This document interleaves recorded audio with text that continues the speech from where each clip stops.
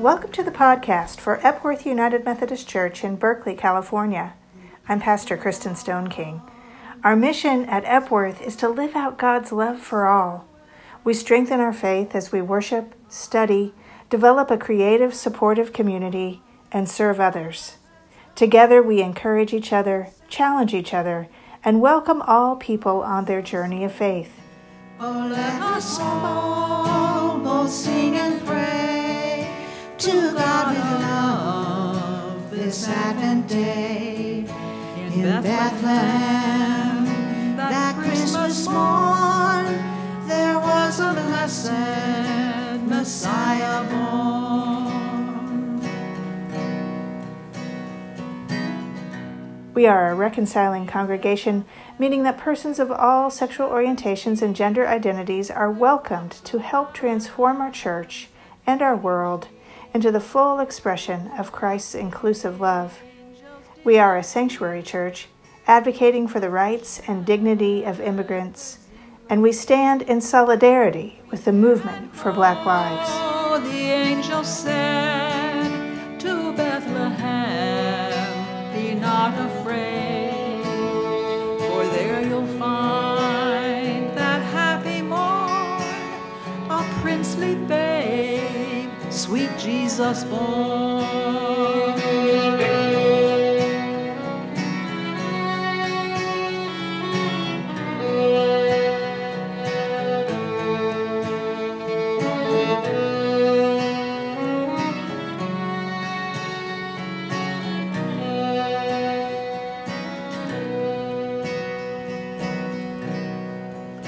With thankful heart and joyful mind, the shepherds went the babe to find. And as God's angel had foretold, they did our Savior Christ behold. Within a manger he was laid, and by his side the Virgin Maid, attending on the Lord of life, who came on earth to end all strife.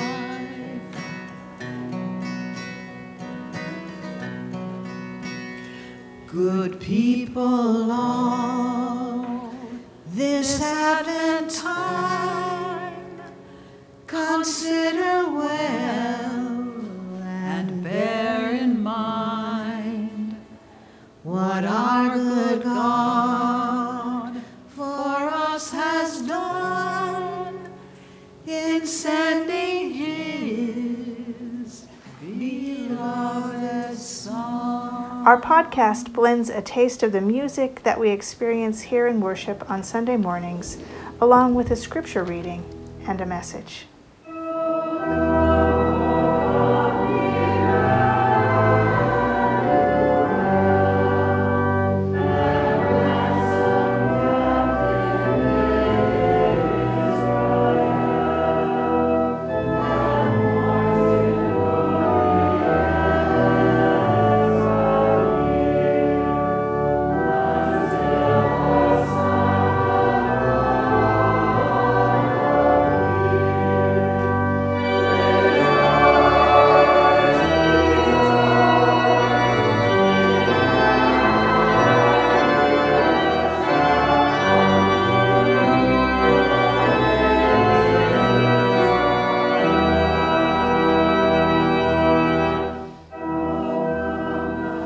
Today's scripture is Isaiah chapter 11, verses 1 to 10. A shoot shall come out from the stump of Jesse, and a branch shall grow out of his roots. The Spirit of the Lord shall rest on him, the Spirit of wisdom and understanding, the Spirit of counsel and might, the Spirit of knowledge and the fear of the Lord. His delight shall be in the fear of the Lord. He shall not judge by what his eyes see, or decide by what his ears hear. But with righteousness he shall judge the poor, and decide with equity for the meek of the earth. He shall strike the earth with the rod of his mouth, and with the breath of his lips he shall kill the wicked. Righteousness shall be the belt around his waist, and faithfulness the belt around his loins. The wolf shall live with the lamb, the leopard shall lie down with the kid, the calf and the lion and the fatling together, and a little child shall lead them. The cow and the bear shall graze, their young shall lie down together, and the lion shall eat straw like the ox. The nursing child shall play over the hole of the asp, and the weaned child shall put its hands on the adder's den. They will not hurt or destroy on all my holy mountain, for the earth will be full of the knowledge of the Lord as the waters cover the sea. On that day, the root of Jesse shall stand as a signal to the peoples. The nations shall inquire of him, and his dwelling shall be glorious. May God bless this reading.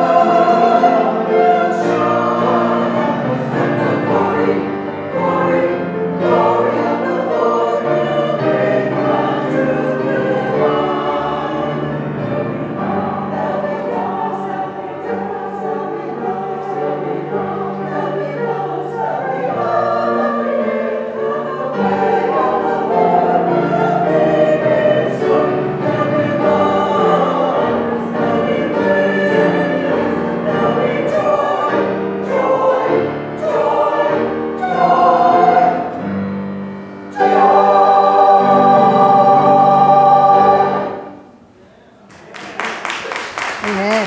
Thank you, choir.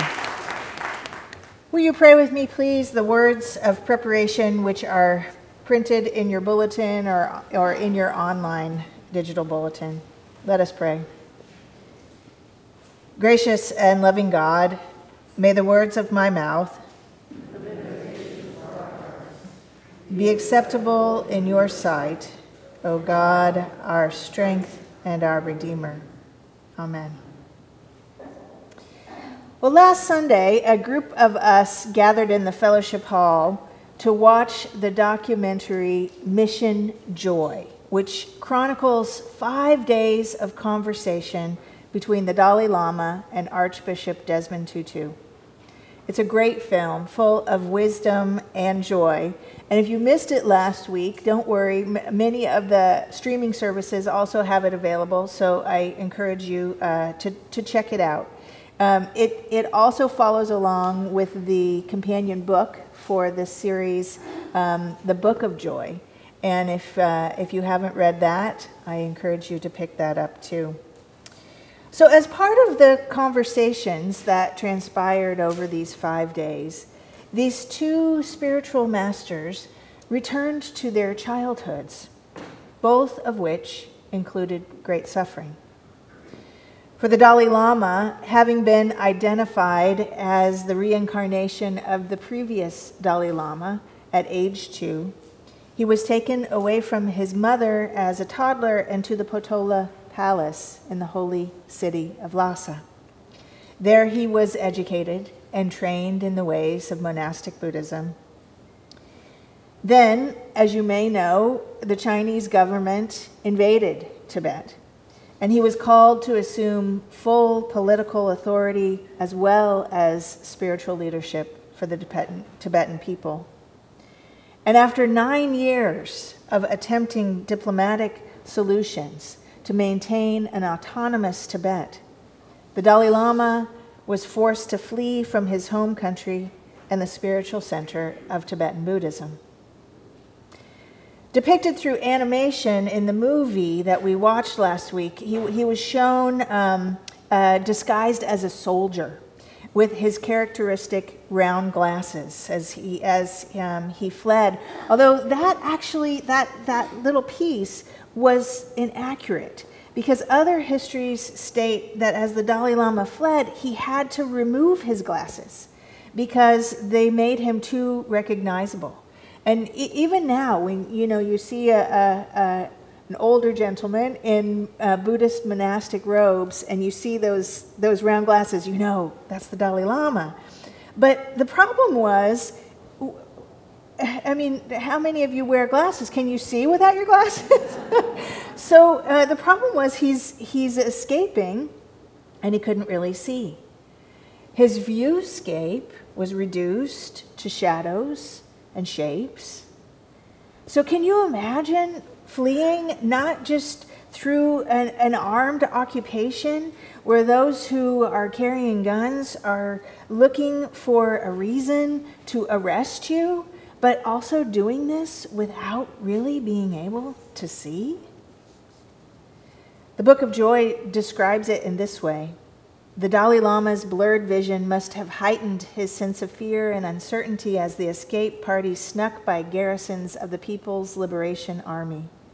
They endured sandstorms and snowstorms as they summited 19,000-foot mountain peaks during their 3-week escape. As I watched the film, seated next to my mom, who is dealing with Alzheimer's disease, I wondered if the Dalai Lama's spectacle-less experience, fleeing in the night through insecure and unfamiliar terrain, is what people with Alzheimer's and advanced dementia experience every day. The former signposts and recognizable features of home and neighborhood are blurred, or these markers may seem entirely new. It could seem like stepping off a plane into a new country again and again.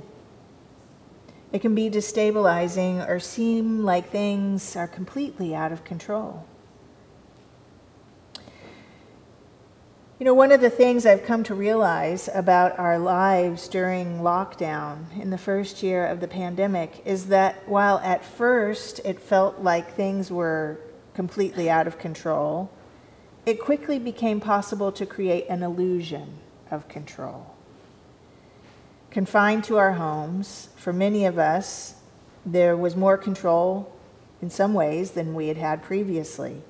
No traffic jams to have to adjust arrival time to, no unexpected encounters, only scheduled Zoom meetings, predictable meal times, basically predictable days. But in spite of what we might be able to imagine inside our homes, the truth is, as we all know, we live in a complex world with factors that do impact us moving all the time. A sense of control over all aspects of reality is always an illusion. And as we reflect on that time, many of us are trying to make sense of it. What was that time? Do you even remember what you did during that time? As the days ran into one another, each day seemingly distinct and ordered, but upon reflection, what happened? As we reflect, we have to ask, did that state of a seeming sense of control bring us happiness? Did it bring us joy? And now as lockdowns have lifted, emerging has been hard, continually hard. I think getting easier, but still hard. And the truth is, we never had the control we might have imagined. I have found that rather than trying to get to how things were before the pandemic, or trying to regain the control that I felt like I had during the lockdown, I did lose 10 pounds, which I gained all back. So there was something that did happen. But I found that it's most useful and real to recognize that in that time, or this one, proceeding with faith is what I am called to do. In that time, or this one, proceeding with faith is what we are always called to do. Faith doesn't mean we are in control or out of control. It simply means we acknowledge that there is a power greater than ourselves who wills our well-being and is constantly influencing us and our world for good. A power greater than ourselves who is constantly trying to break in to our lives, incarnate as joy and love. And our job is to tune in to that power and to follow where we are led. That tuning in and following is called faith. That is how I'm making sense of that time. In this time and that time, at all times, we are called to live as people of faith. Our scripture today, which you heard Maylin and Jordan read, is from Isaiah. And it references a time in the life of Israel when the northern kingdom of Judah was independent. And that independence gave a brief illusion of control. But there were outside pressures, both from the south, Israel to the south, and Syria to the east, that was putting pressure on Judah to join them in a military campaign against Assyria, who was pressing up from the other direction. And the prophet Isaiah advised the king of Judah to ignore these pressures and to remember that it was Yahweh to whom Judah owed allegiance. But the king didn't take Isaiah's advice and sided with the Assyrians against Judah's neighbors. Again, this action gave an illusion of control, allowing Judah to briefly extend its independence. But in a short time, Judah was conquered by its one-time ally, Assyria, resulting in diaspora and exile. While the politics of this scene may seem complicated, the underlying human need of desiring control and clarity and familiarity is timeless. then as now, practicing our faith calls us to remember that our lives are in God's hands. Even if we can't see the terrain ahead clearly, God is holding our lives and guiding us into fresh, new places we can't even imagine.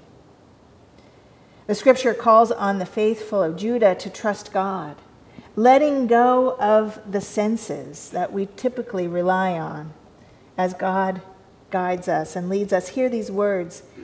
He will not judge by what he sees with his eyes or decide by what he hears with his ears, but with righteousness he will judge the needy. With justice he will give decisions for the poor of the earth. To turn our attention toward God is to let go of our attention on ourselves. To remember that it is Yahweh that holds our lives is to let go of our illusion of control, our strategies, our projects.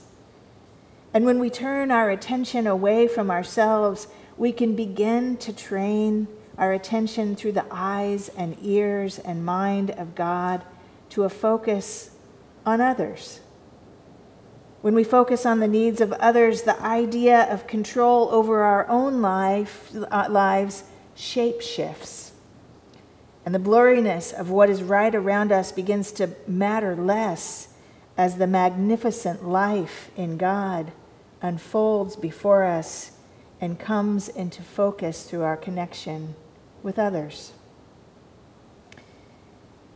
In the book of Joy, we read that all Dharma teachings agree on one point, that the way to joy is to lessen one's self-absorption. One of the original Tibetan texts clarified that when we focus on ourselves, we are destined to be unhappy, stating, contemplate that. As long as you are too focused on your self-importance and too caught up in thinking about how you are good or how you are bad, you will experience suffering. Instead, always maintain only a joyful mind, alive to the present moment and to the needs of others. To shift one's attention from one's own cares and self-protections and worries takes trust, and trust is essential to faith. But the beautiful thing about faith is that it is not possibly to fully trust in God and maintain a focus on oneself. And as our scripture for today from Isaiah attests, as focus shifts from self to others, new and fresh visions become possible. Hear these words again. A shoot will come up from the stump of Jesse, and from his roots a branch will bear fruit. The Spirit of the Lord will rest on him, the Spirit of wisdom and understanding, the Spirit of counsel and of might, the Spirit of knowledge and reverence of the Lord, and he will delight in the reverence of God. The Dalai Lama's translator, Jinpa, has written about joy as being our essential state. But Buddhists also believe that joy can be cultivated as a skill. And I believe the same is true about faith. We are all born with an essential capacity to have faith. And at the same time, faith will always require a leap away from what is known empirically, away from what can be controlled, to a place where ultimate power is acknowledged as outside of ourselves. For some people, this is a short leap. And in my 30 years of experience as a pastor, I have observed that for some, the leap is longer. I don't know for sure if we are born with a certain faith leap length, or if our experiences in life result in a lengthening of that leap. But what I do know is that for all of us, faith is a practice. And faith, like joy, is both an essential part of our nature and also a skill to be cultivated. One of the things that is said about those with cognitive impairments is that they can be assisted in functioning by something that is called cognitive reserve. Cognitive reserve is defined as our brain's ability to improvise and find workarounds and move and get to the same place from a different route. It's developed through practices of learning and curiosity. And what I have observed in my own mom is that her practices of faith, the songs, the habits of prayer, the memorized pieces of scripture, have not only been retained, but provide her comfort and even joy and a way to navigate her days. The joy comes as she taps into that ultimate power and goodness and love, that essential nature of faith and those habits of practice. And it happens because she has had a lifetime of cognitive reserve in faith. The co-author of the Book of Joy, Doug Abrams, said to the Dalai Lama and Archbishop Tutu as they discussed the habits of faith that produce joy, "The joy that you are talking about is not just a feeling. It's not something that just comes and goes. It's something much more profound. And it sounds like what you are saying is that joy is a way of approaching the world. Many people are waiting for happiness or joy. When they get a job or when they fall in love or when they get rich, then they will be happy and then they will have joy. But what you are talking about," Abrams said to Archbishop Tutu and the Dalai Lama, "what you are talking about is something that is available right now." In this season of Advent, as we await and prepare once again for the coming of the Christ child, may we joyfully practice those habits of faith, trusting that this is the way that we open to the presence of God around us. God always manifesting, God always incarnating, God always inbreaking.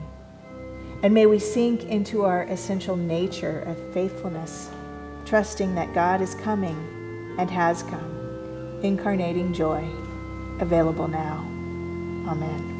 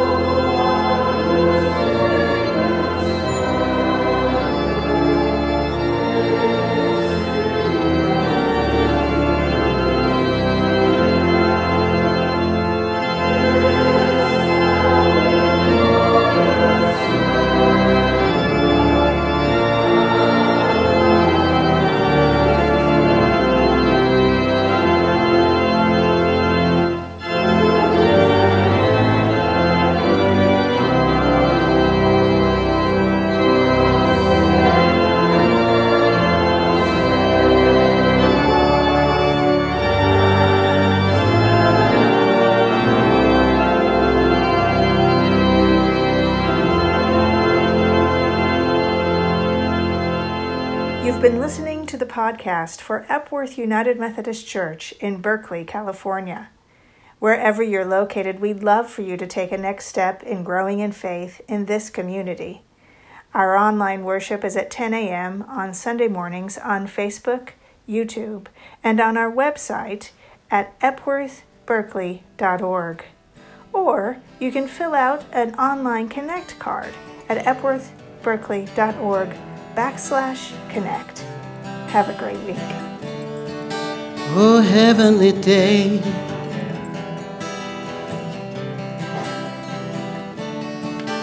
all the clouds blew away.